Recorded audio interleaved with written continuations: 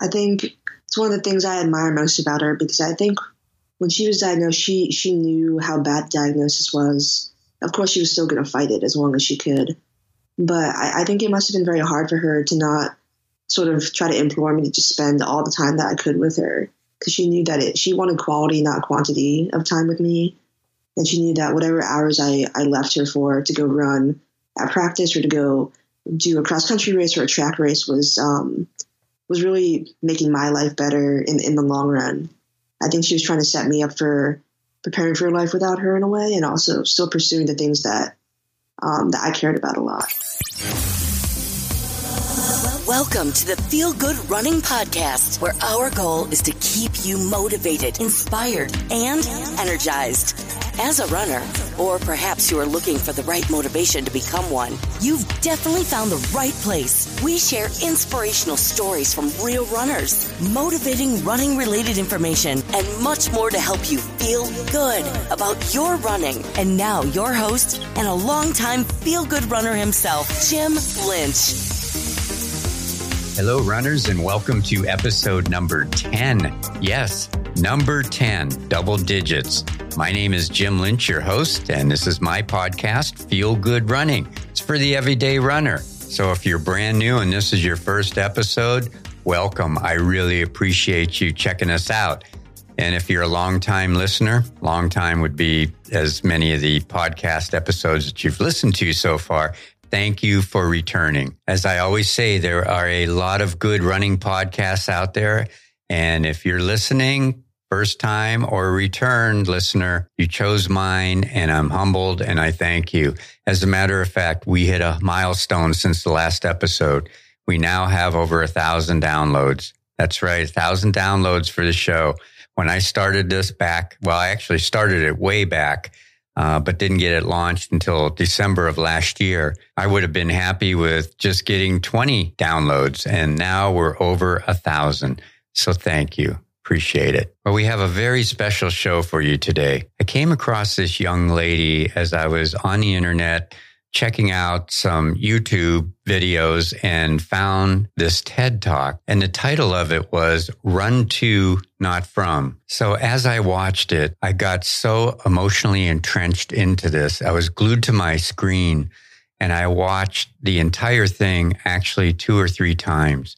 And I knew at that point I needed to get her on Feel Good Running as a guest. Now just imagine you're born in China, and at 11 months old, you're left on a street corner by your parents in hopes that you will have a better life. And now fast forward to next month, May of 2019, and you're graduating from Harvard. In this young lady's 21 years, she has experienced happiness, loss, joy, pain, love, reflection, and a tremendous amount of life. And she's very passionate about running. As a matter of fact, she's been the captain of the Harvard College Running Club. You're going to have a chance to get to know this young lady later on in the show. We had a wonderful, wonderful conversation. So be sure you check that out. It's coming up in a little bit. All right.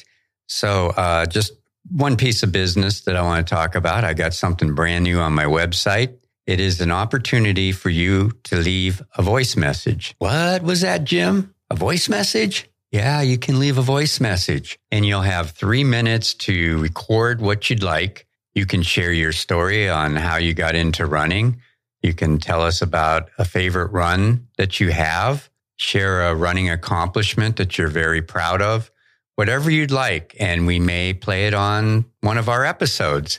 So you can do this at feelgoodrunning.com. It's on the main page. Go to the bottom and there'll be a place that you can click, and then you'll have a chance to record your message. We get it in an MP3 file here, and then I'll sort through them and select a few and share them with our listeners by playing them on a future episode. And who knows, may even have you on as a guest on Feel Good Running. Now, one other thing, on each of the pages on my website, feelgoodrunning.com, there is also a tab on the side that you can click on that says leave a voice message, and that will do the same thing. So there's plenty of opportunity, but I think it's better than going in and typing your story or whatever you'd like to do. You can just go on, record it, and we're all good to go. So that's my newest feature on the Feel Good Running website. Please go in there and do it. Do it now. I want to hear your stories. Whatever you got going on in the running world, I really want to hear them. And I'm sure our listeners will love hearing them too, because what you accomplish motivates and inspires others. All right, moving on. I really don't have a specific topic that I want to talk about today, but there are a few things that I want to talk about. So the first thing is we were at the Los Angeles Marathon Expo to promote the 2019 Maui Marathon. I'm the co-race director of the Maui Marathon here on the island of Maui. And by the way, the date is October 13th this year. So if you want to come to Maui, we have a marathon, a half marathon, a full marathon relay, a 10K and a 5K event, all held on October 13th. Love to have you out here. But we were promoting our event at the LA Marathon Expo. We had a booth there and had a chance to talk to several people. And I certainly appreciate all of those conversations. We had several folks that had questions about our race and also just questions about Maui in general. And I really enjoyed talking to everybody. So thank you for stopping by if you did. And on May 3rd and 4th, if you happen to be in Spokane, Washington, and are going to be running the Bloomsday Run, well, we're going to be at that expo on the 3rd and 4th of May. We'll be promoting the Maui Marathon, answering all your questions, selling some leftover merchandise from the 2018 marathon. I'd really like to say hi to you. So stop by our booth at the Bloomsday Run Expo on the 3rd and 4th of May up in Spokane, Washington. All right. If you listened to the last episode, episode number 9 with Tasha Church, we had out here on Maui our first female running safety class, which was sponsored by Valley Isle Roadrunners. We had 18 ladies that went through 2.5 hours with Tasha, learning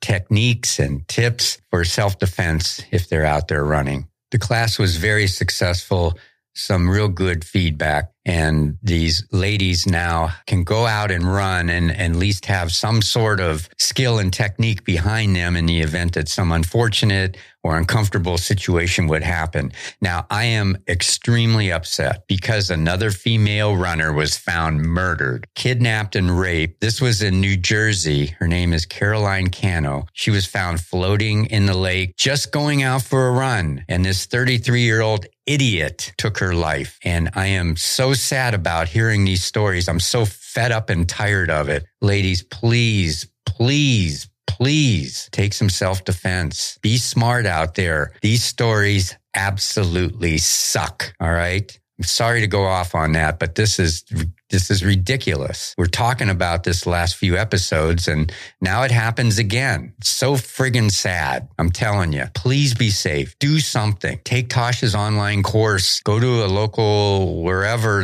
that teaches self-defense. Be smart. Be smart out there. Come on. Tired of these stories. They're senseless and you got to take preventative measures. You just have to. So please take it upon yourself. Do not become a victim out there. Do the right thing. Take some time and invest in your safety. It's your life. I know it sucks. I know it sucks to have to worry about that, but invest in your safety. I got Tasha's link in the show notes for her class. Please, ladies, please just do something. All right. Runners care about your safety and do not want you to be a statistic. Okay. All right, moving along. I like Netflix and I really like documentaries. I am a documentary person. I find them extremely interesting, especially the ones that are inspirational and motivational. Those I really, really like. And during one of our group runs recently, my friend Catalina, who, by the way, is an extremely positive person. She's wonderful. So she said, Jim, you got to see this documentary on Netflix. It's called Roll With Me. She said, it is the most inspirational thing I've ever seen. And I was crying and you just got to watch it. Okay. All right, Catalina, I'll do that. Well, it was in the back of my head for a week or so. And I was home one night and turned on Netflix and decided to give it a shot. Well, as it started playing, I didn't know if I really wanted to watch it. I felt actually a little uncomfortable. Now, it's not because of Gabriel Cordell and the fact that he was paralyzed and what he was about to do. I think it was the people that he gathered up to go on this incredible journey that he was about to do. There was drugs and crime and gangs, all part of these folks' lives. And I'm not really sure I felt comfortable and wanted to sit there for an hour and a half and watch this. But I will tell you that as I started getting into it more and more and more, I felt exactly like Catalina. I was inspired, and there were moments of tears. Can't lie on that one. But let me tell you a little bit about it. I'm not going to go in depth. I just want to tell you a little bit about it and recommend it to you. Gabriel Cordell, he was in an automobile accident. He was thrown from the car, and he was slammed against a telephone pole and became paralyzed from the waist down. And he was confined to a wheelchair. He wanted to be an actor, and it ended up where he just felt like he was a failure in life. He turned to drugs, got into drugs, and at some point he decided that he wanted to do something with his life. So in a absolutely unmodified wheelchair, he went from Santa Monica to New Jersey, coast to coast, over 3,000 miles in 100 days. And all they had was an RV with this group of people that he put together. There was a female that saw it and wanted to produce and shoot the documentary. And she was a struggling producer also. And it just is an amazing story. So I highly recommend you watch it. Now, it really has nothing at all to do with running, but anything inspirational like that makes your running much better. I would love to get him on the podcast, as a matter of fact. And I know it's not part of running, but I think this story is phenomenal. And I'm going to try to get in touch with him. So we'll see where that goes. I think the guy, Gabriel, he's just a motivating guy. And I think we can get him. So we'll see what happens. I'll work on that. All right. In the meantime, take an hour and a half or so and watch Roll With Me, the documentary. I guarantee it will certainly inspire you. All right. Finally, the last thing I want to talk about is the Boston Marathon. All of you out there that are going to be running it this year on the 15th, I want to wish you the best of luck. I hope you have a phenomenal weather day, not like last year, but a really good day to run the race. And I hope that all of your training and everything that you've done to prepare yourself for the Boston Marathon, all of it comes together, the stars align, and you have a phenomenal race. I wish that for everybody who's running it.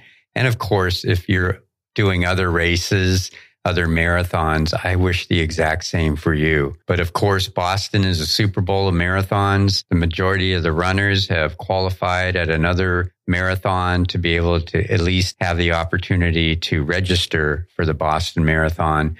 And I know there's a lot out there, over 7,500 that didn't get in this year, but I know they're changing the times for 2020, and I hope you still have a shot to get into it. So good luck to everybody. Have a stellar race, and I'll be thinking about you. You can bet on that. All right, let's move on with some motivational and inspirational news. Searching anywhere and everywhere. Here is this episode's Feel Good Running News. On November 7th, 2018, 20-year-old Caitlin Dolder was out with her friends at a nightclub, and suddenly she saw him pointing his gun, and it didn't register first, but soon she realized that this was really happening. That night, 12 people were killed in a mass shooting at the Borderline Bar and Grill in Thousand Oaks, California. Caitlin went to the Borderline Bar every Wednesday with her friends. She absolutely loves line dancing. When the shooting started, she was separated from her friends and ended up jumping out of a window to safety. Fortunately, all of her friends survived, but the events of that night hit her very hard, as it would for any of us. Caitlin is a runner and was already signed up for the 2019 Los Angeles Marathon. But after the shooting, there was a period of little sleep, no eating, and lack of motivation. But not long after, she started running again, and she realized that it would help her cope with the trauma and help her recover. She said, running is always a relaxer for me and a time where I get to be by myself and enjoy time outside. As she was training, she got the inspiration to dedicate the marathon not only to the victims of the shooting, but also the survivors. To show her dedication, she wrote each victim's name on a popsicle stick with "Borderline Strong" on the back. Every 2 miles of the marathon, she stopped and took a photo with the popsicle stick and the mile marker in the background. The last mile was dedicated to the survivors. She said, because as survivors, we had to live through it and are going to have to live with it for the rest of our lives.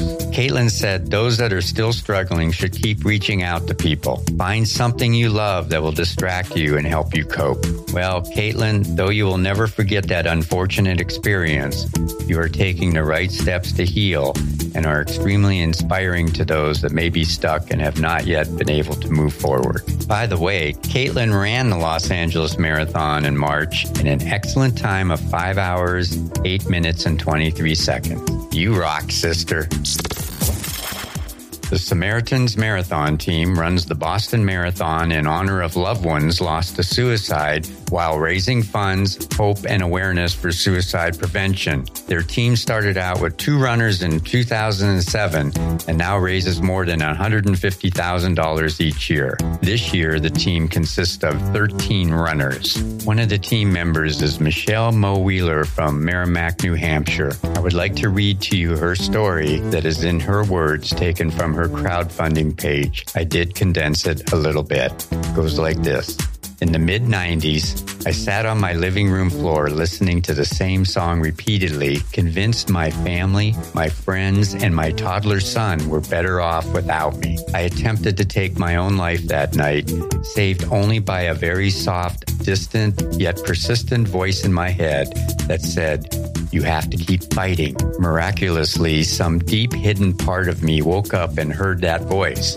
I picked up the phone, barely able to move, and called my own ambulance, and I am forever grateful that they made it to me in time. My memory thereafter is very fuzzy with medications, shock treatments, and numerous hospital stays. But that moment, sitting alone on my living room floor, will forever be stamped in the forefront of my mind. I never want anybody to be in that moment. One of the many important coping skills I have found and worked into my life is running. And I have said this before, and I will say it again. Running has saved my life. In 2015, I ran my first marathon to benefit the Samaritan Suicide Prevention Organization. I ran in honor of my friend's sister who took her life at a very young age. I also ran for her mother, who I befriended, who later also lost her life to suicide. I ran for them. I ran for their family. I ran for friends, family, strangers, myself, everyone affected by suicide.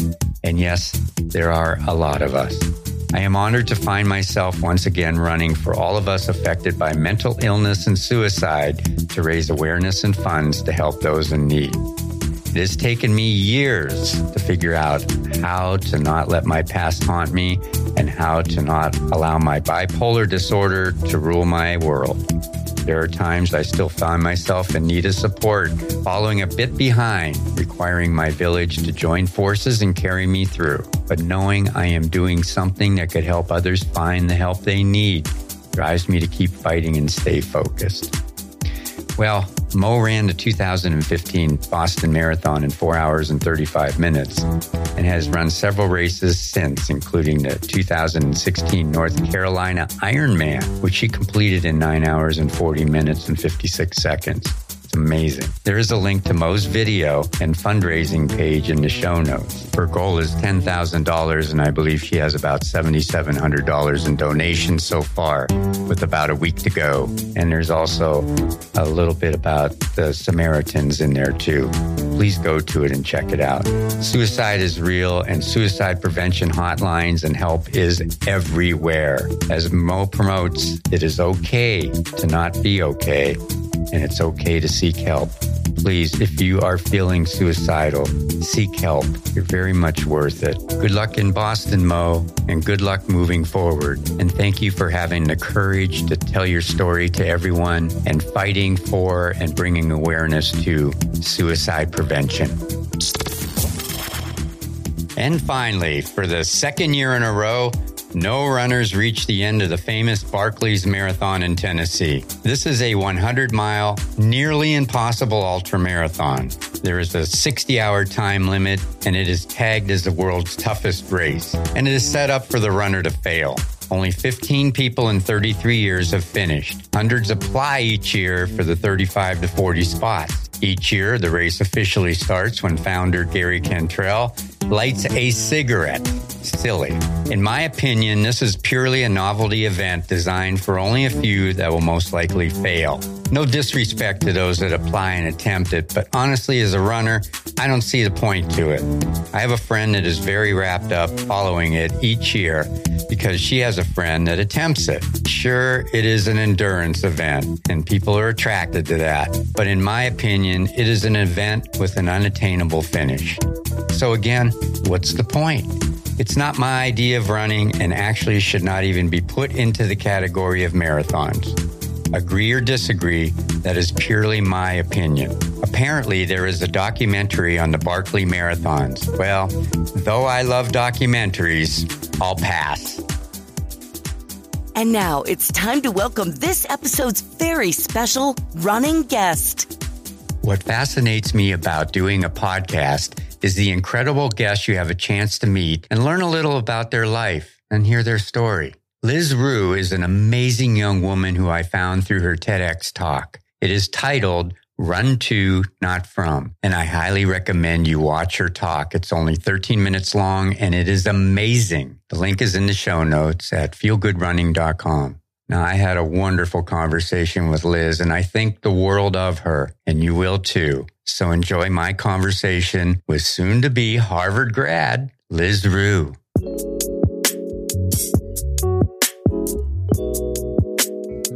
Hi, Liz. How are you today? I'm doing great, Jim. How are you doing? Good morning. Good. Well, yeah, good morning to me and good late afternoon to you. Yeah, funny how that whole time change thing works, you know? Well, it's tough because I do other stuff and I deal with the East Coast and I also do deal with the Midwest, Central Time. So I have to get up pretty early to talk to people. And you gave me the luxury of 9 o'clock my time, 3 o'clock your time, because there's a 6-hour time difference. And I was able to get my run in this morning. So thank you. Oh, I'm glad to hear that. I got my run in too, but I think he must have been asleep for that one on my terms. I was probably sleeping and not even thinking about running at that time exactly.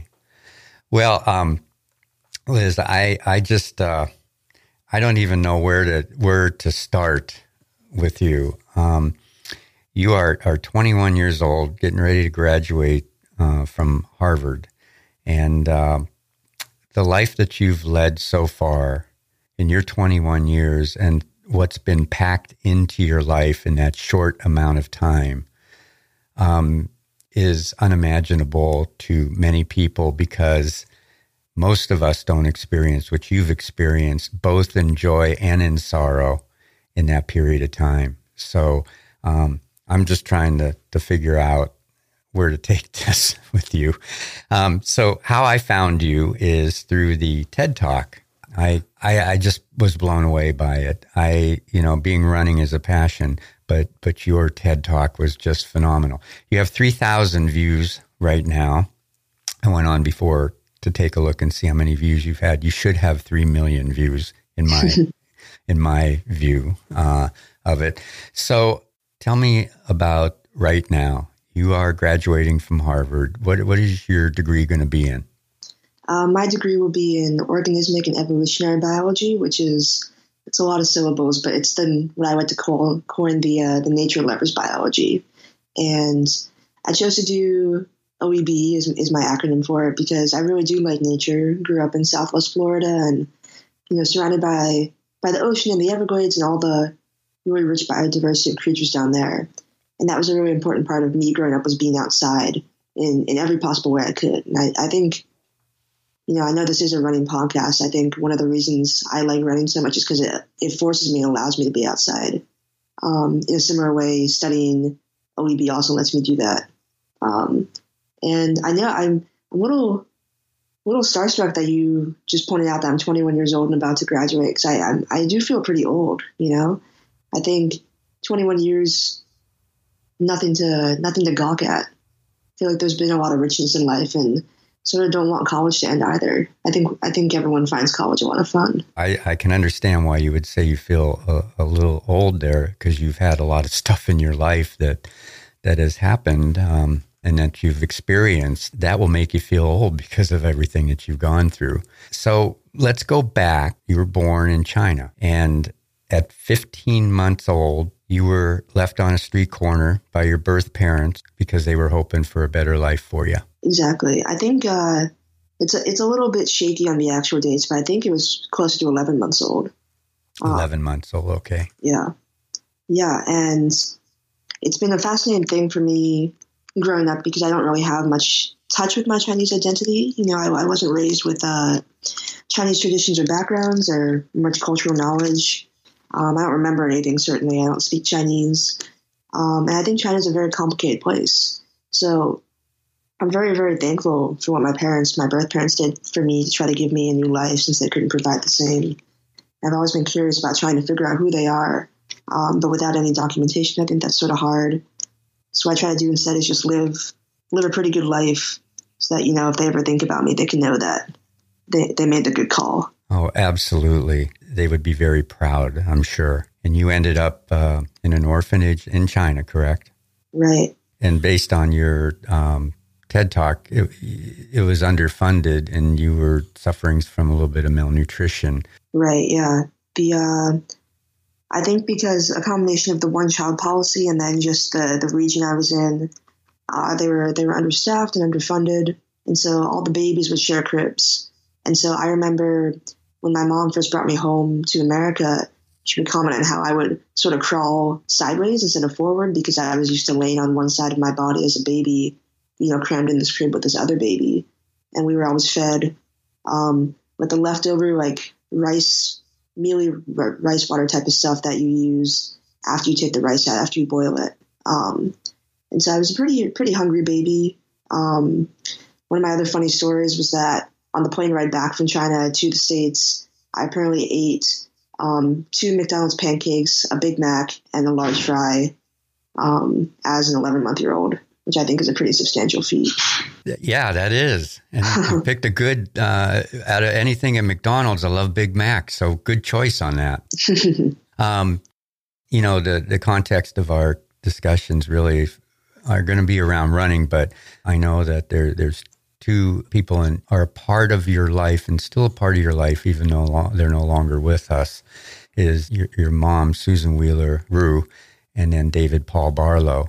And so I want to be sure that we talk a lot about them because I think it's really important and it's a very big, important part of your life. At 11 years old, you were adopted by Susan. Well, first of all, how long were you in China? When did you come to the United States? And how did it all evolve where you were adopted by Susan? Yeah. So based on the timelines I was given by the orphanage, I was found on a street corner pretty close to this rural area in eastern central China. And the orphanage took me in and I lived with them for the first 11 months of my life. And then my mother traveled to China and adopted me.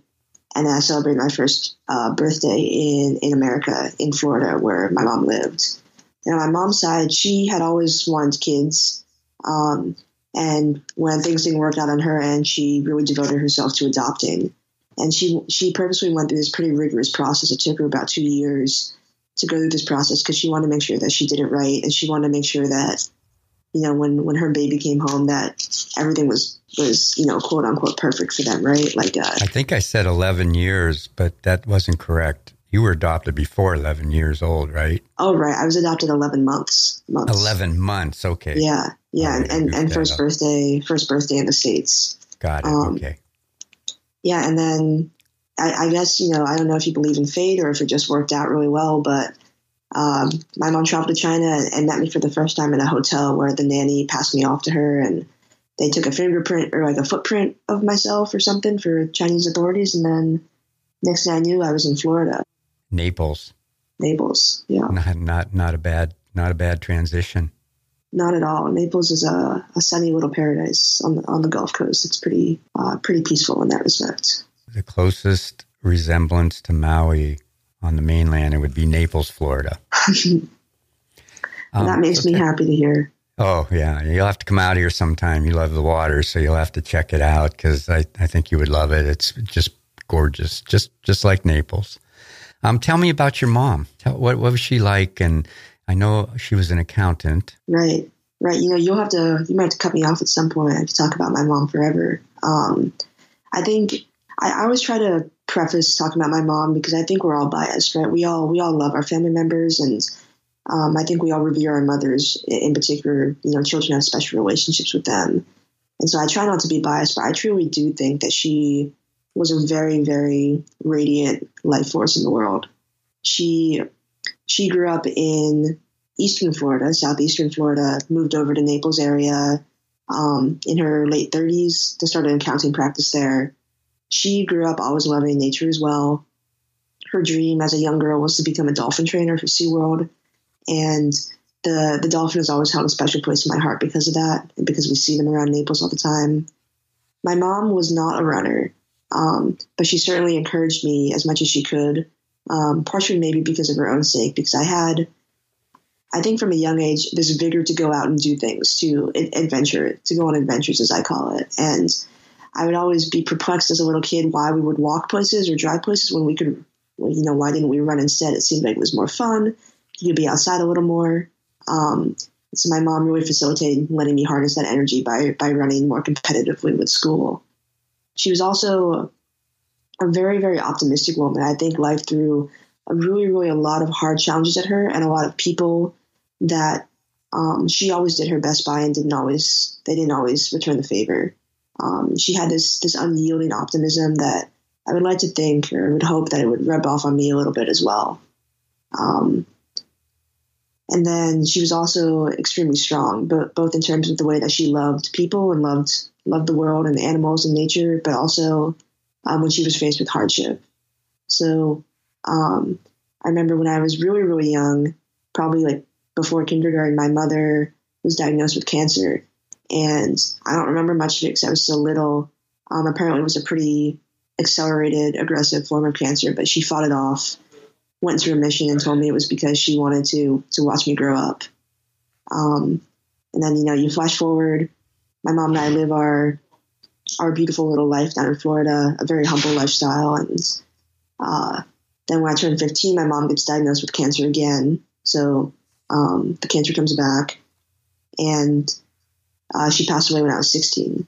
And I think, one, of course, that was extremely hard for me because it was always pretty much just my mom and I. But also, I have never really seen anyone face an illness like that, a terminal illness, with so much bravery and still trying to appreciate the little moments in life, which is something that I try to take to heart whenever things get rough for me. So you had your first loss, which I don't know what the effects were when you were orphaned at 11 months. But then when you were 15 years old, your mom, she was diagnosed with the lung cancer, like you just mentioned. And your life changed a little bit at that point. You all of a sudden switched all your resources of helping to your mom. You took care of the house, you took care of the business, but you still ran because your mom knew that was very important to you. You're in your high school track meets and all of that. Definitely. I think it's one of the things I admire most about her, because I think when she was diagnosed, she knew how bad the diagnosis was. Of course, she was still going to fight it as long as she could. But I think it must have been very hard for her to not sort of try to implore me to just spend all the time that I could with her, because she knew that she wanted quality, not quantity of time with me. And she knew that whatever hours I left her for to go run at practice or to go do a cross-country race or a track race was really making my life better in the long run. I think she was trying to set me up for preparing for a life without her in a way, and also still pursuing the things that that I cared about a lot. And, when I look back on it now, I definitely wish that I spent as much time as I could with her, but I don't regret Ryan at all. I think it was the best thing for both of us, and it certainly brought me and still brings me a lot of joy. I think the only sad thing is I think my mom would have liked to be able to go see more of my races back in high school and was a little too sick to do that. Right. I lost my mother when I was 18 and I lost my father when I was 10. And there's things in my life that I've accomplished that I wish they would have been able to see, and they never did. And, that's kind of a bummer for us that are left on this earth to think about, but it is what it is in those situations. I believe it was in your TED Talk that there was some intuition. You were driving to your track practice or a meet. I'm not sure which one it was. What was this intuition? What did you feel? Mm-hmm. Yeah. Yes, I was driving to cross-country practice because we would always have practice in the evenings. And during this week, my mom had been she had to go to the hospital for a respiratory shutdown a month prior. And then a couple of days before this day happened, she came back home to our house, which she was really happy about, but she came back home with hospice care. And we both knew what that meant. And yet she still told me to go to practice. And so I did.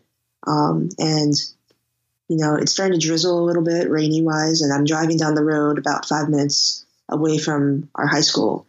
And I get this weird feeling in my fingers. It was sort of like a tingling, sort of like as if I was caffeinated. And it was the same feeling that I would always get before I would run a race.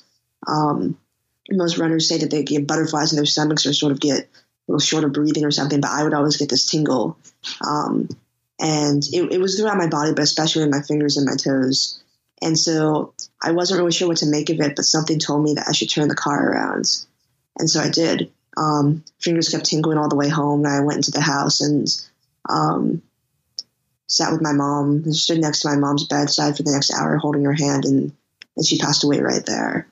And I haven't really processed why my fingers started tingling. I can't really explain it. It's one of those beautiful moments in life where something just greater than yourself takes force in your life, I suppose. But I am so, so thankful that sensation happened, because had I not turned around, I would have gotten back home from practice and it would have been too late.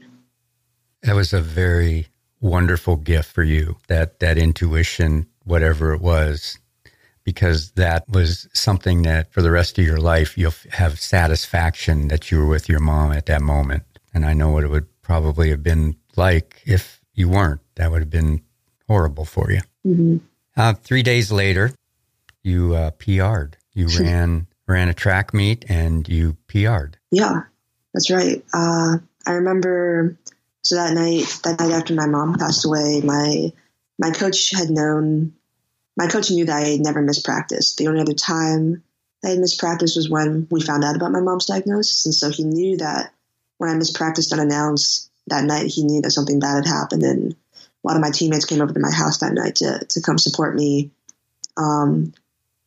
And then, yeah, you're right. 3 days later, we had a race. And I remember my coach coming to my house the morning after my mom had passed away, sitting down with me. I told him that I wanted to run the race. And he looked at me sort of trying to be gentle, right? But he thought I was a little crazy and that I should definitely just take time to recalibrate a little bit.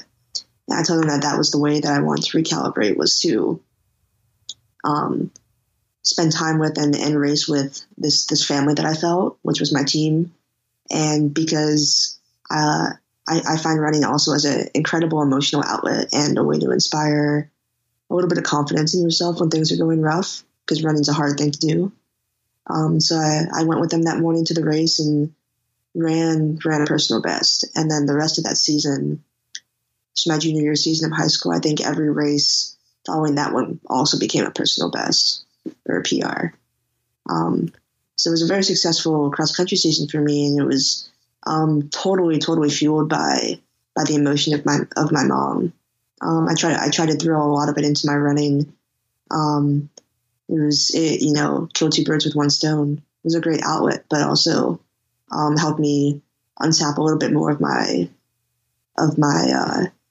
love for running. there was a couple things that really stood out. And this part was not in your blog, and I'm going to be sure to talk about your blog and for people to read those because they're very good. You have a friend, Caitlin, or I'm not sure if you still are connected with Caitlin, but she was your running buddy. And this is prior to your mom passing away. She was going through her treatments and all of that and couldn't do much of anything. But you were running with Caitlin one day, and Caitlin kind of turned to you and said, "Snap out of it."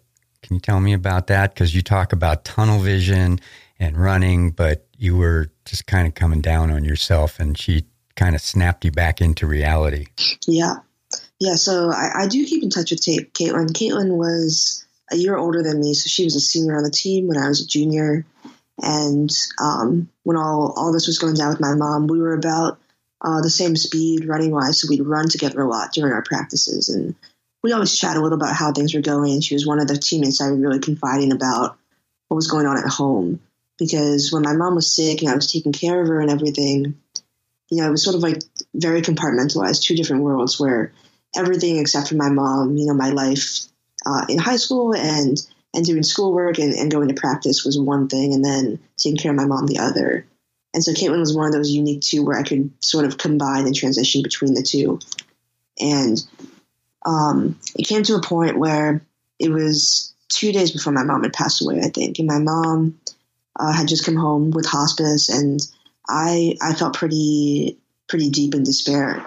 So I went to practice that evening, and Caitlin asked how I was doing, and eventually she worked it out of me that my mom had come home from the nursing home, and that hospice was there, and that I just felt very desolate. I felt like everything I had done was for naught because my mom was still going to die pretty soon, and I felt horrible that my mom was suffering, and I didn't know what to do when she would pass away either. And I felt like giving up a little bit. All the effort I'd put in for everything to try to keep things going, both for myself and my mom, seemed to fall apart a little bit. And Caitlin knew me very well. She also knew how my body, my brain responds when I run. And what I explained a little bit in the TED Talk is that when I run, I sort of get a tunnel vision where it's, my eyes are trained forward. I'm just focusing on the cadence of my feet and my breathing. And the only thing I can really focus on beyond that is whoever is talking to me. And so when I have a running buddy, we'll talk, and I'll become so engrossed in that conversation that sometimes I'll look up and realize that we've run a couple miles. And I almost didn't even realize it because I was just listening to the conversation. It's like sensational limits almost, where it's just like a lot less input that's getting perceived by me. And so Caitlin knew that she had to do something to get me to really take to heart that I had to snap out of, this whole despair thing, right? Because that wasn't going to help anyone. And so what she did was she stopped running, and she sort of just stopped point blank and looked at me instead of looking forward. She just looked me in the eyes and told me that I had to snap out of it. And she wasn't being mean about it. She wasn't being callous or arrogant about it. She knew that she had to really shell shock me. And when she stopped running and snapped me out of my tunnel vision, and when she said that and looked me in the eyes, I'm not really used to looking anyone in the eyes when I'm running. I'm used to just looking at where I'm going. And so that really somehow got to me. And then I went home that night and I had this new perspective that I sort of came to peace with the whole hospice situation. I could sort of dig myself out of that hole of despair and just sort of focus on spending time with my mom while I could, and trying to regain the perspective that I wanted to live my life by.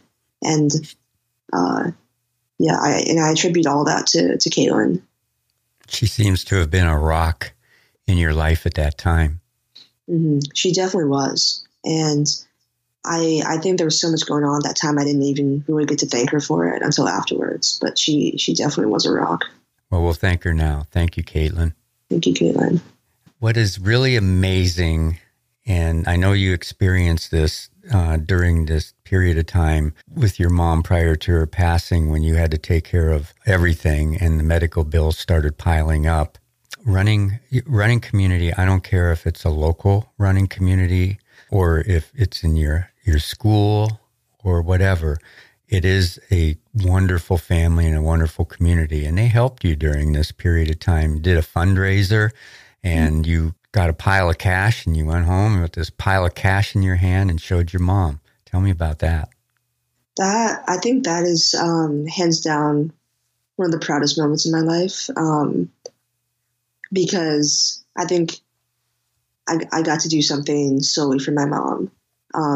And I got to have other people do something solely for my mom, and that made me so happy.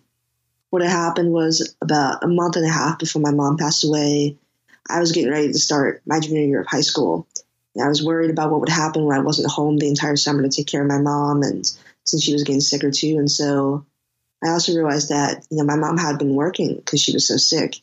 And so we were starting to get into a bit of debt with, pile up of medical bills and other bills without income. So I reached out to my local running club in the city of Naples. It's called Gulf Coast Runners. And I reached out to them and asked if we could sort of do a little bit of a fundraiser. And what it was just an evening run based, out of the running store. And I thought, maybe my team would come and a couple other people from the community would go for a little run around the town and eat some food, and chance for people to drop some coins in the jar for me on their way out. And instead, over 200 people showed up to this run, and so many that, I was going to thank whoever showed up to the run in person. And because there were so many people, I had to climb up onto a ladder in the parking lot and sort of yell at them all to thank them. And after the run, I walked away with, thousands and thousands of dollars in my hands. It was more money than I ever held, for sure. And I went and showed my mom that night. And I was so excited because I thought that, taking care of my mom, I suppose, is tangible, and keeping a good perspective is tangible. But this would really solve a very, very tangible economic issue that we had going on. And I felt like I was providing for the family and doing something really substantial. And my mom, being an accountant, I thought she would really understand and appreciate the importance of the money. And so I walked into the room and was so excited to show her. And when she saw the money that I was holding, of course, she started tearing up a little bit. I think a couple of tears streamed down her face. And she told me that she was so proud of me.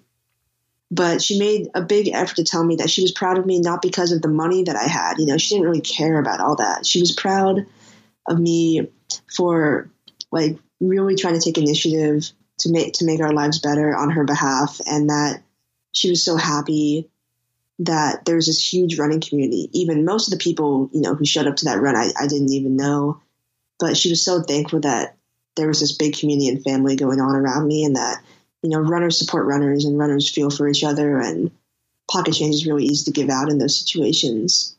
And I think she was also glad that, if she ended up passing away, that there would be a lot of people that I could lean on in the running community, both strangers and teammates and everything in between.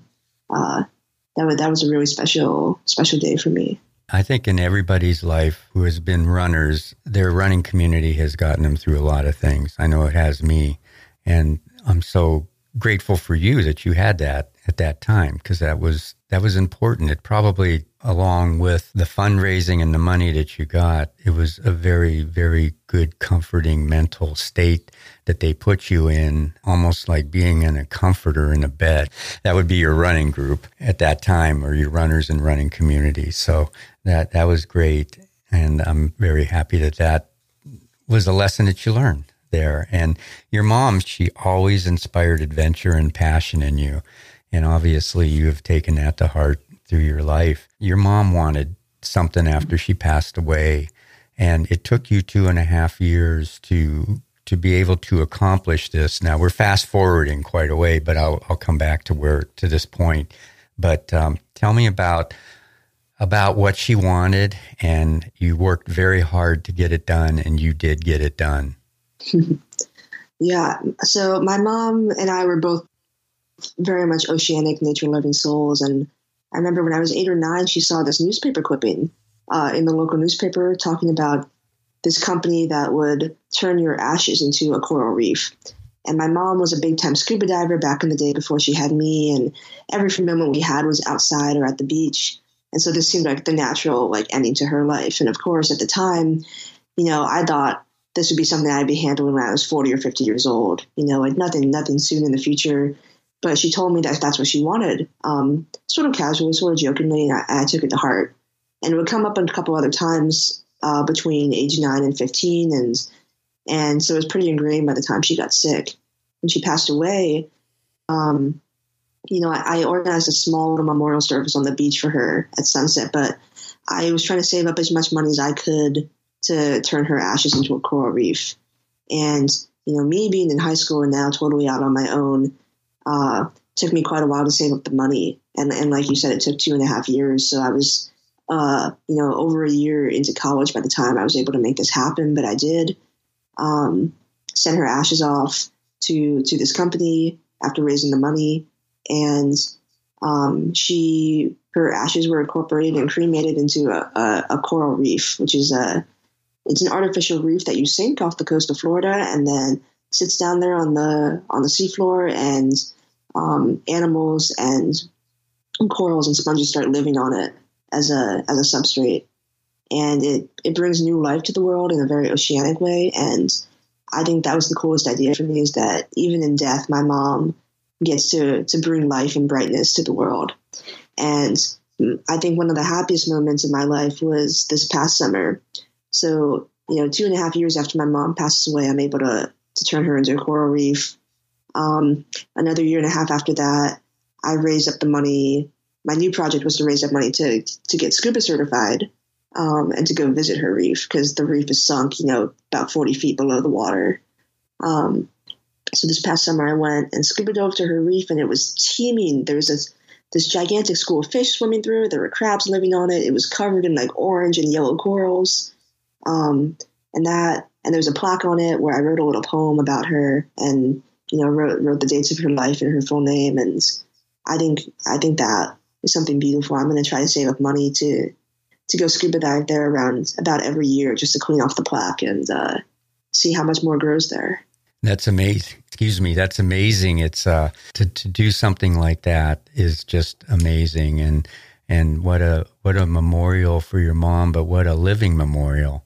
And it's exactly what she would have loved, to be in the ocean with the fish and everything else. So that's very nice of you to have done that. Let me ask you, on the plaque, you wrote something that said, "Lover of people, animals, land, and sea, may you bring this world life for eternity." Is that what's on the plaque? Yeah, that is. Very nice. Like I said at the beginning, I don't know where to take all this, but you have so many great things that you've done, and that's one of them. So good on you, and I would really love you if you're ever out there and you take a picture underwater, because I knew you wanted to learn how to scuba dive based on reading your blog. That was one of your big goals. If you could share a picture with me, and I'll always be happy to keep putting it into the show notes, because this will be evergreen. It'll live forever on the podcast. So I'll be happy to add a picture of that if you ever have one. Oh, I definitely do. So I'd love that. Thank you. You got it. So jumping back, after your mom passed away, your coach really, really had a lot of feeling for you and wanted you to be taken care of. And so the Barlow family became your second unofficial adopted family. Correct. Yeah. You had an instant family. You had 2 brothers and a sister that came along with that, plus a new mom and dad. Exactly. Yeah, I think, I feel like that's a detail that's often skimmed over when I try to recount like my life saga, right? But I think it really is extraordinary that this family just decided to take in a 4th kid.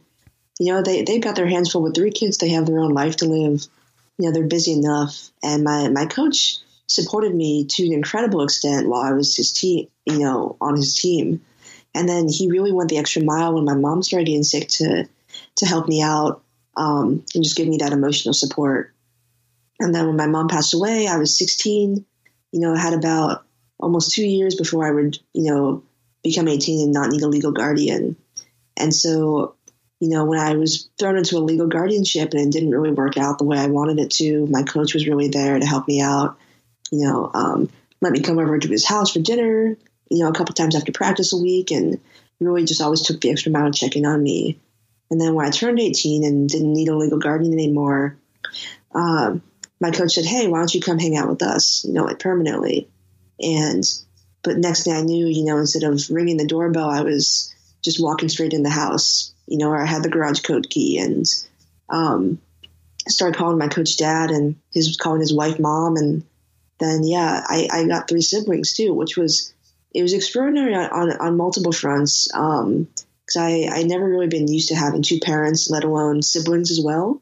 But I think it was mostly extraordinary that they decided to take me in during a very difficult part of their own lives, because right around the time where they unofficially adopted me per se, their youngest son, so my newfound little brother, David, was diagnosed with cancer.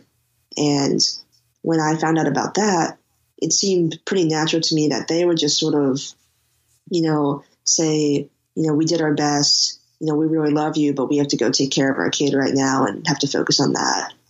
I was fully prepared for that and prepared to, take a step back. But instead they said, you're in this with us till the end. Like, come on, jump on the wagon, let's go for the ride.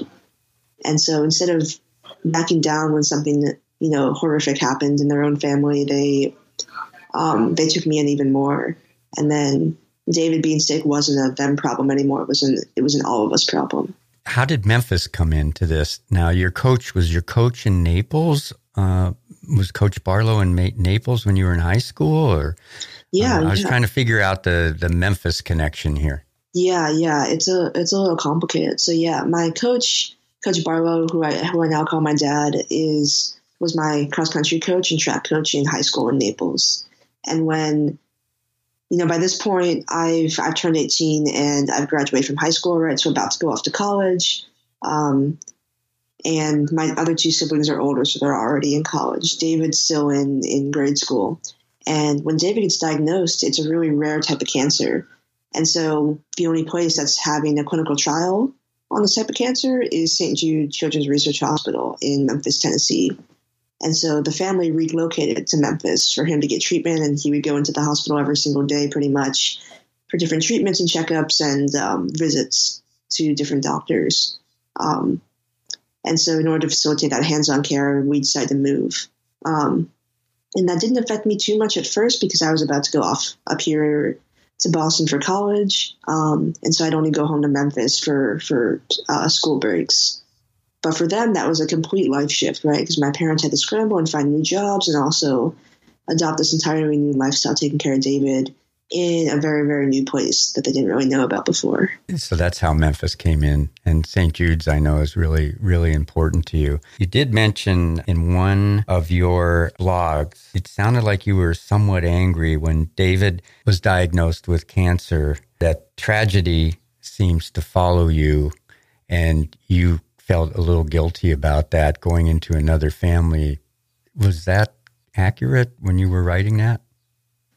Yeah, I think so. The side note on my blog is that I started it right after I graduated from high school, and it was designed at first to just keep in touch with friends and family as I moved to a different area, but it's also become sort of a platform for me to not only keep people updated, but to create a time capsule for my life. So I think in that moment, it was true that I think I resented Memphis because I loved growing up in Florida, and I related a lot of growing up in Naples, Florida, and all the things I loved there to my mom. And so having to leave that permanently made me sad because I felt like I was losing that connection to my mom.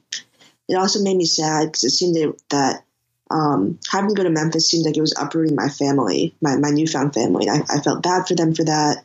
I was also very upset that David had gotten diagnosed because, for the few of us who were blessed to know David, he was a very contagious and lovable personality. And for this innocent kid to get diagnosed, that just seemed like a horrific thing. And I have this thing where I think we all have to some extent. We don't like to burden others, right? And I have that to a pretty strong extent. And it culminated in the fact that I'm not used to living in a family larger than me and one other person who was my mom. And so having to adapt to sort of figure out a larger family dynamic and how to figure out how my family in particular, did their thing, was challenging enough for me. And then throw into the mix that Now, right at the same time that I'm coming into this new family, their kid gets diagnosed with cancer. I felt like I was sort of a bad luck charm on them, I felt like I was burdening them more by having them keep me around instead of just being able to focus solely on David. And I felt like maybe, it felt like a cruel twist of fate that, worst case scenario, say David died, now they have a new kid to replace their third. And it felt like a bit of a cruel twist of fate. But that was your perception, and that absolutely was not the perception of anybody else. That was just your perception and the thoughts in your mind. Exactly. And I think it was because I was still coming off of dealing with the grief from my mom, and I wasn't sure how to navigate the whole family thing. But I think it mostly just shows how extraordinary my family is again, that they saw through those emotions of mine, and they decided that, when times get tough, they're not just going to love David. They're gonna love me too and take me on. Absolutely, and they did. They did very much. There was not one other family that seemed to have been very, very, and probably still is to this day, very important into your life. And I don't know a lot about them, but you do reference them quite a bit. It's the Staub family. Yeah. So the Staub family are probably some of our closest family friends. They're about the same age, both the husband and wife, and then their kids as my family. And so they both have been very close for a while. The youngest Staub son was David's best friends. And so we've been very close with them. And I spent some time living with them before I came to college. So yeah, I definitely consider them a second family. And they've helped you every time. I think they even let you use a car when you're down in Naples at certain times, from what I read. Yeah, that's definitely fun for me to go drive around town and stuff. Yeah, so you started Harvard in 2015. And it seems like you adapted quickly. You got right into the Harvard College Running Club and started to train 6 days a week, 4 to 10 miles a day. How was that experience? And are you still with them now? I know you're graduating, but have you gone through all 4 years with the running club? Mm-hmm. Yeah, I have.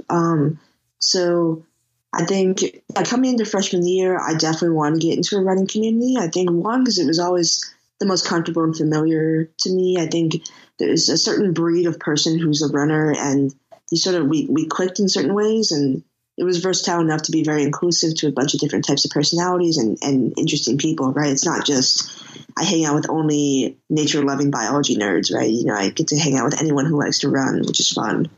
Mm-hmm. And so when I walked in, it definitely was a little more intense than high school, I think. We were no longer competing in state championships, but the intensity and frequency of running was hard. And that was really nice for me to focus on, during all the hecticness of starting college. That was something to really ground me. And I got to compete with Running Club all the way up to the club national championships. And I competed on and off with them through cross country and track season throughout my 4 years. I've also served as the women's captain for 3 of those 4 years. Nice. So I just actually gave up my tenure in December. And so I haven't been training with them quite as much this senior spring. I'm letting the younger generations take over. But it was definitely my first family at Harvard, and I think it always will be a family. Didn't you also have a small job, too, of doing runs through Boston with Harvard students and staff?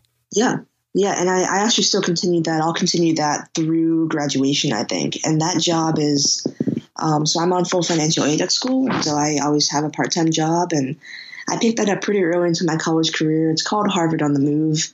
And it's with the Center for Wellness at school and also with the recreation group, Harvard Recreation. The idea is just to try to encourage people to get outside and have some fun. And running's a pretty good conduit for that. So like this morning, I led a run. I lead runs 3 days a week, and 2 professors showed up, and some undergraduate students and a couple graduate students, and someone even brought their dog. And it's really casual and really nice. The weather was beautiful today. We all go around and say our names and how far and how fast you want to go. Someone jogged with their dog for half a mile, which was super great. Some of the professors ran 15 miles because they're training for the Boston Marathon, and everything in between.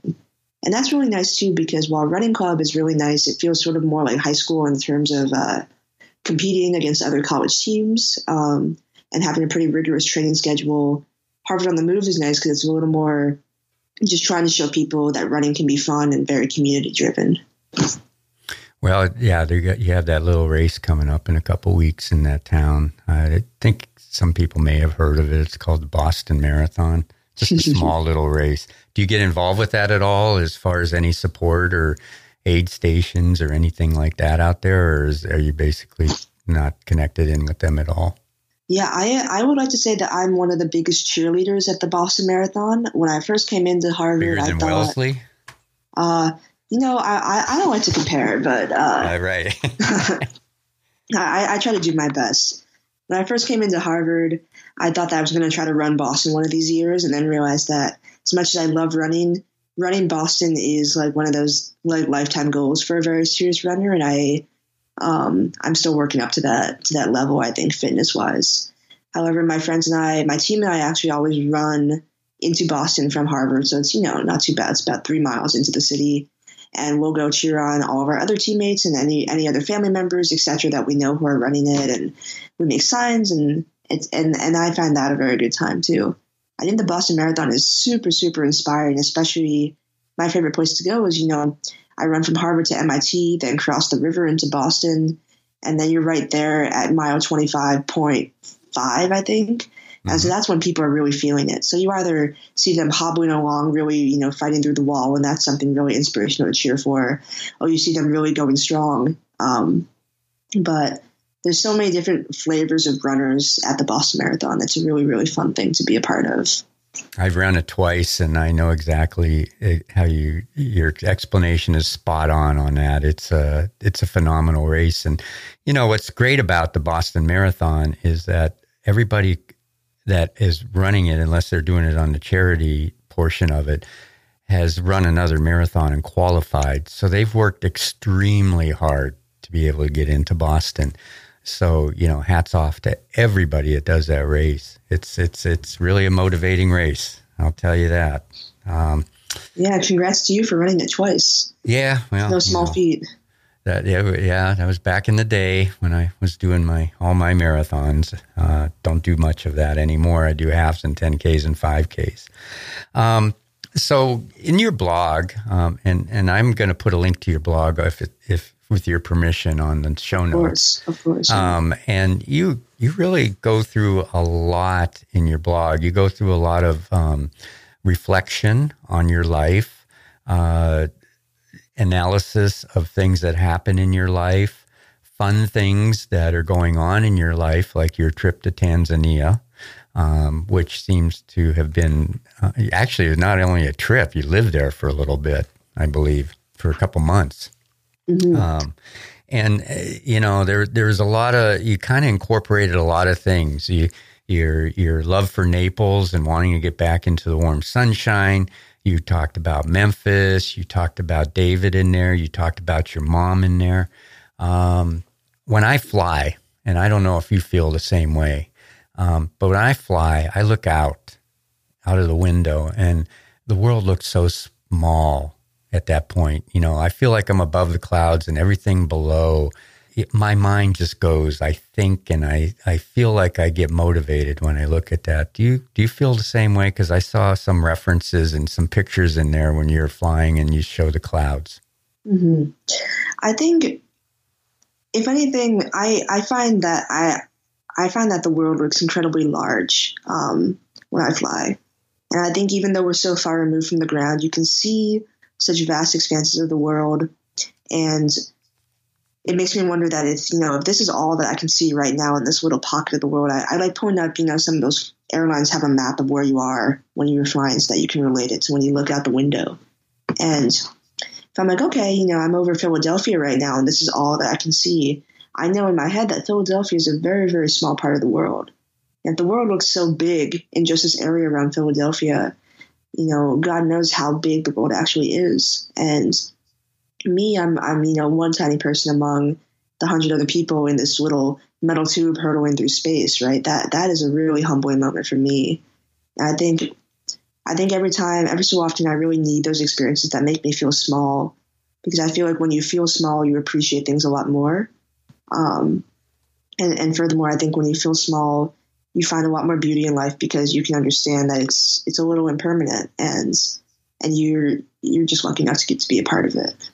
Yeah, it's just a strange thing. Now, my perception is a little bit different. I just feel like I'm above, and it just makes me feel like I can do so much more with my life, and I just plan on that. But I understand your point too. It's amazing. Anyways, that was going off in a little different direction there. But let's go back to your brother David. He passed away on April 10th, 2017, and when you were doing your TED Talk, I noticed when you got to the point where you mentioned David's name, you looked down, you paused, and I could tell at that moment that you went back to that moment, the day that he passed away, and I could tell the emotion in just the way you were looking. You could tell it right in your face. Can you tell me about David and let everybody know what he was like? Because you really explain a lot in your blogs of what a wonderful person David was. Oh, I would love to tell you about David. David is unique because, I really only got to know him as a little brother for about 2 years of my life, right? Because there was about 2 years between the time when I came into my family and when David passed away. And in those short 2 years, I realized, even before I started calling my coach Dad, right, that I loved David in a way that transcended, a sibling relationship or a friendship relationship. He was just one of those very charismatic and gentle, but also goofy characters that, I haven't met a lot in life. He is the best hugger, I think. And when he hugs you, or when he hugged you, David, felt like he was a bit of an angel and also a goofy little kid. And he was so multifaceted in that way. And he could turn the most stoic, macho, tough guy into a hugger. And he could, melt a mother or a sister's heart in an instant. He also was very stubborn and not in a combative way. He decided what he wanted to spend his life on and what he thought was important in life. And he refused to spend time or expend energy on things that weren't important to him. And I think that's something that I would like to do more of, because I feel like I'm often pulled in different directions by all these things. And David really had his priorities set. He also is, I think, the most intelligent person that I've ever met in the sense that he would make the world's best lawyer. I think he has a very unique way of arguing where he can just, even if he's arguing something that's a false claim, he will make you believe it. And I, who like to have, I call them debates. My mother calls them arguments, but in any case about, whatever it may be, David would always win, hands down. I stopped trying after a while. And so I had a lot of respect for the kid. I also had a lot of respect for the way that he was sort of a glue to the family. He was the youngest in the family. He was adored by his siblings, his parents and grandparents and uncles. And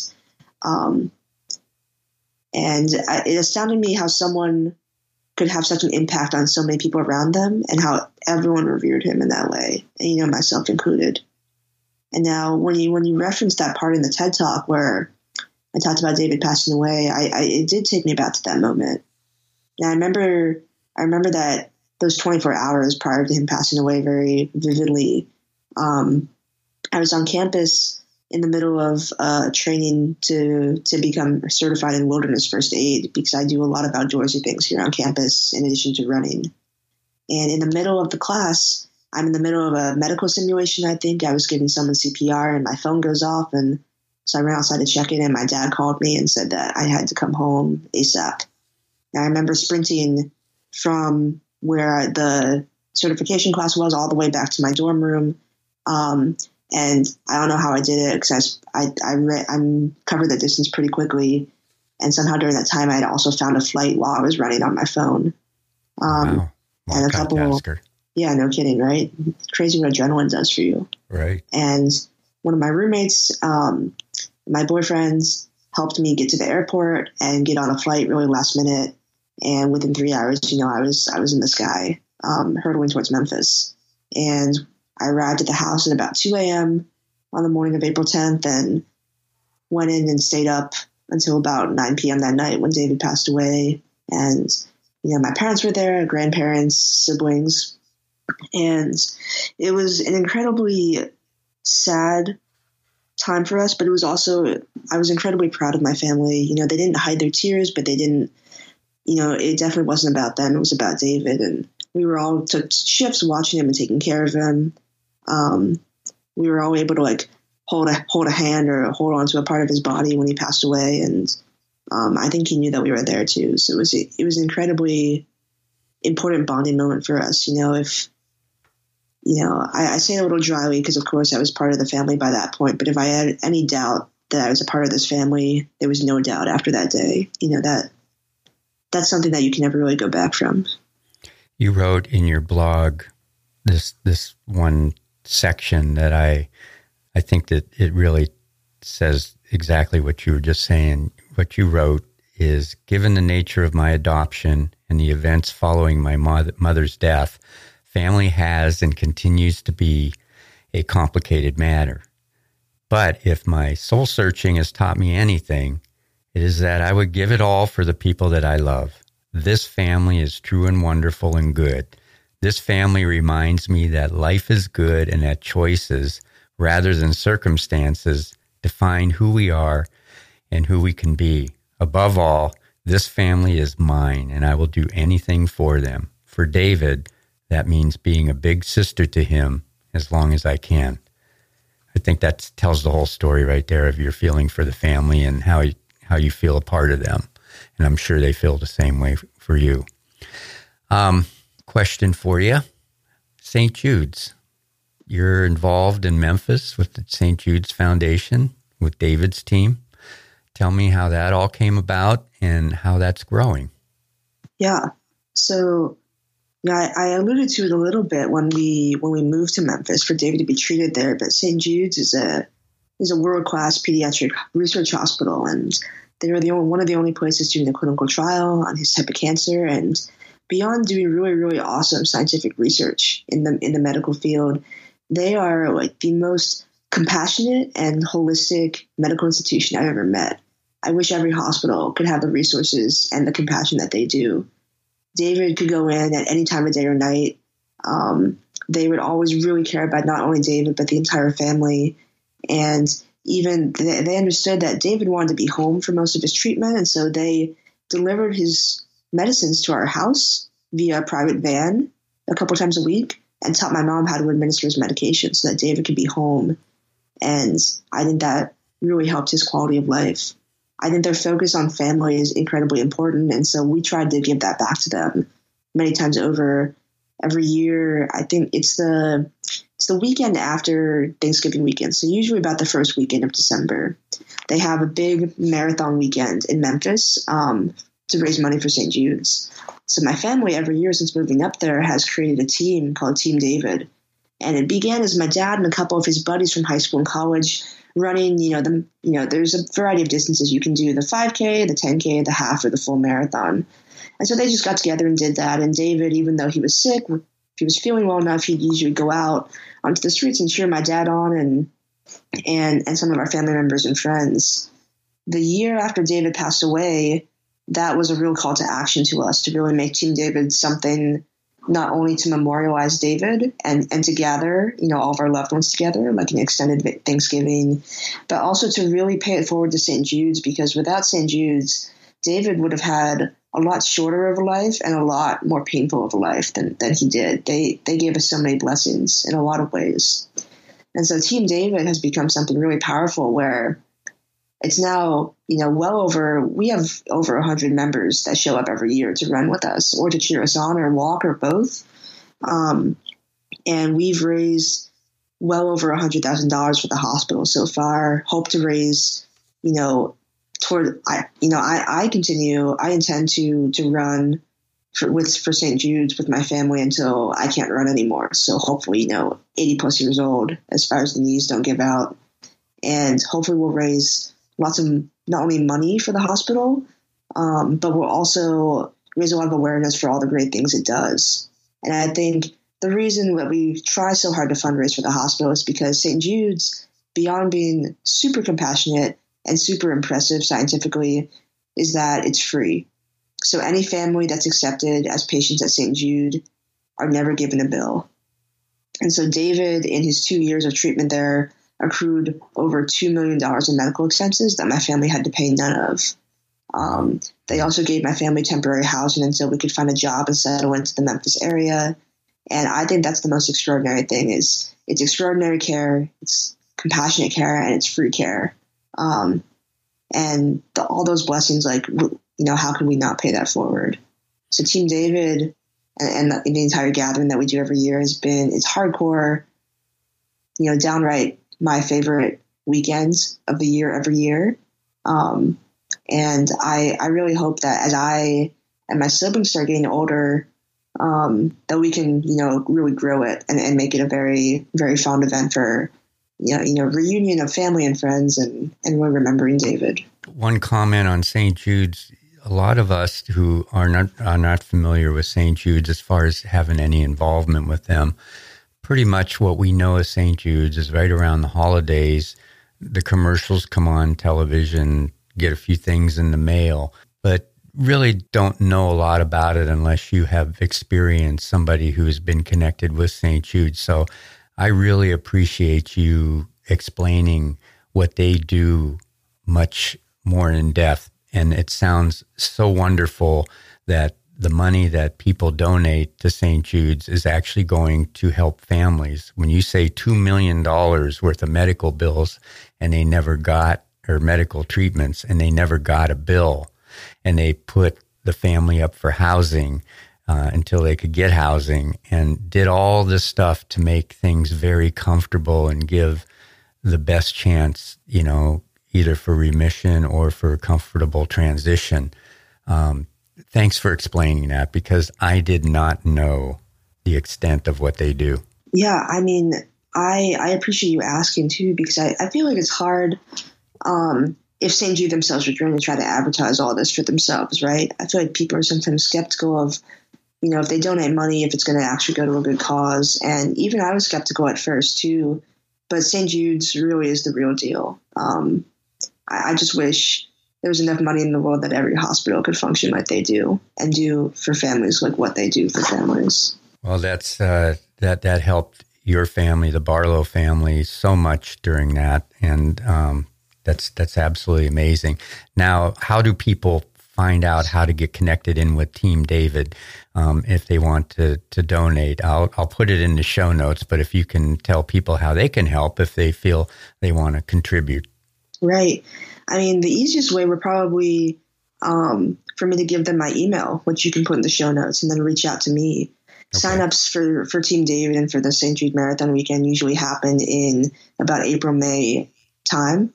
And so when you sign up, you can just, coming up. When you sign up, you can just say that you're going to join Team David, and then we'll put you on our email list and get you in touch to get a t-shirt and come hang out with us and take the group photo and everything as well.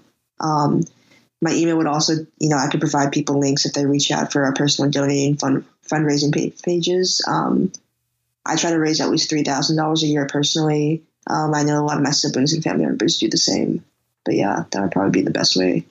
And you reached that goal this past year? Yes. Team David raised $100,000 in 2017. What about last year? Last year was right around 100 too. I think we're, somewhere, I think 85 or 90,000, I think. Wow. And you ran the half in 2 hours and 11 minutes. Good job. Yeah, thanks. Would have liked to run a little faster if it wasn't for the injury. So that's hopefully what this year coming up will lead. I'd like to really run the half pretty swiftly and then move on to the marathon after that. Yeah, but what you said in one of your blogs, runners run for a purpose. That is what we do. Don't care how far, how fast you run, just about why. Exactly. So don't worry about the time. I have a couple questions for you, and then we'll finish it up here. Can you tell me what the heck cane toad hunting is? Sure, yeah. So cane toads are an invasive toad, right? And they're a pretty big problem in Florida. They have like this poisonous skin so that if your dog gets his mouth around one, the dog will get pretty sick. Same with little kids. And the cane toads eat a bunch of small stuff, anything that's smaller than them, and don't have any natural predators. So they wreak a lot of havoc in the Florida habitats. And so our family friends, their neighbors will pay money per toad if we can eliminate them from their neighborhood because it's really bad for the dogs and kids. And so a couple of family friends and I went out and we hunted a bunch of cane toads down. And what we would do is we would track down a cane toad, kill it, try to kill it pretty humanely, but pretty quickly. And then they're so thick. It's like a giant pancake, but also a really tall giant pancake, like a stack of pancakes, right? And so the only way to grab them without really getting harmed, the easiest way we found out was to pitchfork them once they're dead. And so we'd kill a cane toad, I'd skewer it on the pitchfork and then try to scrape it off into the trash can. And that, I guess it's a little more vulgar than mowing lawns for money, but it definitely did a public service to the community, I would hope. Well, yeah. And then getting to the same point about mowing lawns, when you're in college, sometimes you get part-time jobs that a lot of people recognize. Could be a bartender, could, do all these little small jobs, but you became a poison dart frog caretaker. And what is that? Yeah, I feel like, these stories really paint me as a frog lover. I love all animals. Frogs I certainly prefer dolphins over frogs, but yeah, I was looking, I'm full financial aid here at school and was looking for a campus job and found an opening to take care of poison dart frogs for a biology lab that we have here at Harvard. And so I'd go in my freshman year for about 15 hours a week, and I'd feed the frogs and clean the frogs and change their ponds and even do a couple like minor breeding experiments with them, because poison dart frogs are these really small, cute, brightly covered, charismatic little creatures.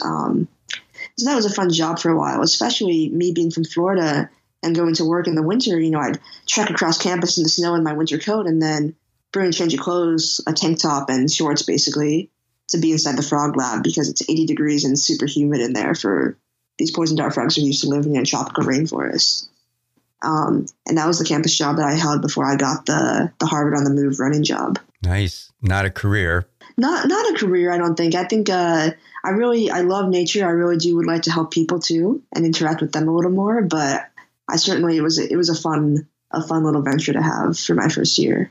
That's so cool. Another thing, do you still get involved with Krav Maga? Krav Maga. Krav Maga is, yeah. No, I know. I didn't know how to pronounce it the first time either. Yeah. So I actually fell out of Krav Maga a little bit halfway through college because I got a concussion from doing Krav Maga. And so I decided I'd take the L and start focusing more on different types of athletic endeavors. But I did do Krav Maga for the first 2 years of college, and it was a good time. Krav Maga is the type of martial art / like combat contact that they teach the Israeli special forces. And so I learned that one because I thought it would be nice to have a tool in my toolkit to have self-defense skills beyond what like a short little workshop can teach you. And I also like it because similar to running, Krav Maga channels your aggression in a very aggression or just emotion in general in a very controlled, productive way. And I like that a lot. I still, I got a couple of certificates in it. I still feel pretty competent in it, but I moved on to other endeavors after the concussion. I'm very passionate about running safety, and especially female running safety, because of all the things that can happen out there and the stuff that we read. And yesterday, actually, because of my podcast, it transpired into the first female running self-defense class at the local gym here for 2.5 hours. And we had 18 women in there and a very, very amazing female instructor who has 17 years of experience. And so that's why that popped out at me, the self-defense. I'm glad that you have been involved with that. Definitely, being a runner especially. Yeah. One, that's awesome to hear about the self-defense stuff that you've been involved in. I think it's unfortunate the way the world works that runners, and particularly female runners, have to be aware of these things. But I also think that it's sort of empowering once you get a little self-defense under your belt, how much more liberating it can be to go off on a run and not have to worry as much. Right. Look, you don't have to look over your shoulders as much. You still have to be smart and approach it correctly. Don't go into places that's going to create danger, but for yourself or a dangerous environment. But to have those skills gives you a much better opportunity in case you get into an uncomfortable situation. Exactly. Taylor Swift, you still a fan? Of course. It's one of the many things my sister and I bond over. Anybody else, music-wise, you're a fan of? Oh, yeah. I think definitely number one fan would be Jack Johnson. I think he always has good vibes and also a good life perspective. And he's also a pretty nice family man and a big lover of the ocean. Hawaii guy. Oh, yeah, exactly. Mm-hmm. Jack Johnson, I think, would be celebrity crush number one for me. Nice. Good. I'm glad you had a Hawaii person in there and didn't say Bruno Mars. Bruno Mars is from Hawaii too, but I think Jack Johnson really encapsulates the Hawaii vibe very well. And then Dexter, update on your dog. Oh, how's Dexter. Yeah. So Dexter's a really special dog. David, my little brother David always wanted a dog, and another bit of dry humor here, but my family and I laugh about it, is that it took David having to get diagnosed with cancer for him to actually get the puppy. But he picked out this puppy himself and named him Dexter after the TV show. And Dexter is, as far as golden doodles go, and doodle mixes in general, is the most mellowest doodle ever. He's a natural athlete, extremely cute and cuddly and fluffy. He has his own Instagram that my dad runs, which is quite coveted by my family and my family friends. And he's doing great. He's a couple years old now. I take him on runs with me every so often. He can always tell when either my dad or myself or my sister are going to go on a run, because he can like smell it off of our running shoes and our running attire. So he always wants to go with us. Dogs are so awesome. They're in abundance out here on Maui. Everybody seems to have a dog, and they're running with them. Even our Wednesday night running group, I put on a Wednesday night group, and we have a couple doggies that run with us too. So that's awesome. I felt that was Dexter was really an important part of David's life as he was going through all of his treatments and all that. So what's next for you? Oh, I feel like my parents would like to know that answer as well. What's next for me in the long run? So I'll be graduating from Harvard in late May, and I'll be attending medical school 2 years from now. So I'll have to take the MCAT and apply. During that 2-year interim period, I'm also looking for jobs. So I am pretty active in the outdoors community here at Harvard, and I've been looking a lot into programs called wilderness therapy programs, where they help people with substance abuse, mental illness, conflicts at home through the conduit of the outdoors. And I think that sounds like something really meaningful to do, and something that certainly wouldn't keep me behind a desk as much. I think the backup plan to that would be working in a medical lab at one of the hospitals here in Boston or somewhere else in the country for the next couple of years. And then I'm really excited to go to medical school eventually. I think I'm sort of like itching to go, if that makes sense. I think it would be a really, really cool way to help people. I really like that immediate gratification. I really like the people aspect as well. You have the whole future ahead of you, so you can make whatever decisions you want and do whatever you want to do, which is, if I could ever give any advice to anybody, take every opportunity that you're passionate about and follow it, because you got one life to live. And, so far you've lived a pretty doggone good life as far as, the opportunities that you've had. I like your quote at the end, or at the beginning and the end of your TED Talk. And I think we'll end it on this, but there is one other thing that I would like to do, with your permission. Before I'll tell you the quote first. I don't run from things, I run for things. And that's exactly what you've done with your life, Liz. So that's awesome. Right before we started our interview here, I was just kind of scanning through some items on my sheet here. And if your permission, I'd like to read the poem that you wrote for David. You have my permission. Okay, I'm going to do it right now. You wrote this in one of your blogs, and I just want to honor David. And of course, I honor your mom too, Susan.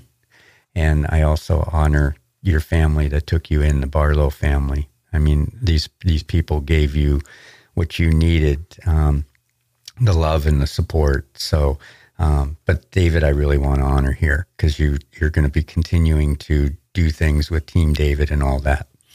So the way the poem goes, this is what you wrote.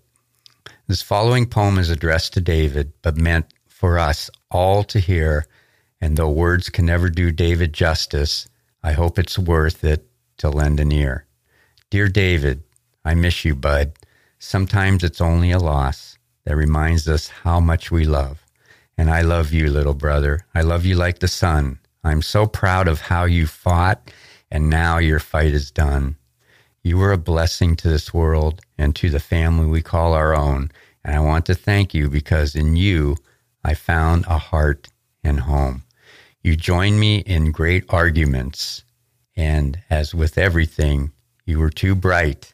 I knew real soon that I'd met my match because when David argues, he's always right. You taught me to hate homework with a passion because there's no good reason to jump through hoops. After all, you figured out a better way to do everything, and I think everyone should do things more like you.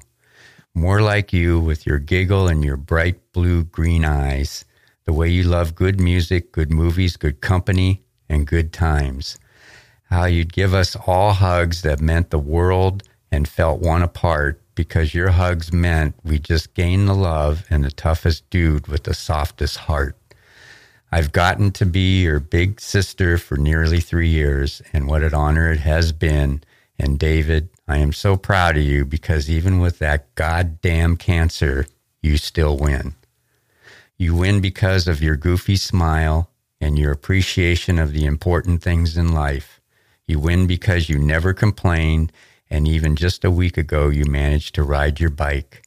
You're a strong little brother, stronger than you ever know. And we are all so blessed to have shared this life with you. Enjoy feeling free again, David. Please give our loved ones up there some hugs too. And don't worry too much about us. We'll be all right because we always love you. I don't know if you ever heard that read back to you, but I thought it was very special.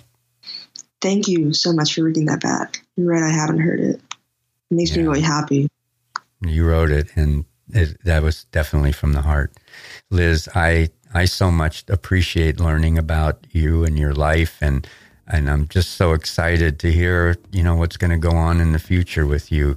There was so much content in your life, and you are just a wonderful person, and you don't run away from things, you run to things. So it's very much an honor to have talked to you. And an honor to you as well. I've listened to some of your blogs, some of your podcasts, and I hope that this, similar to the TED Talk, can be something worthwhile for people to hear. Not for me personally, but just I feel like a lot of people go through rough stuff, but hopefully they can see that running can be a force for real good and change in life too. Dealing with hardship and seeing the good in life. So thank you, Jim. Oh, no worries whatsoever. Running is my passion, and I've seen so many people that it has changed their lives to the better. They got involved with running, and they become better persons and done things that they never thought was possible. So thank you, Liz. Thank you.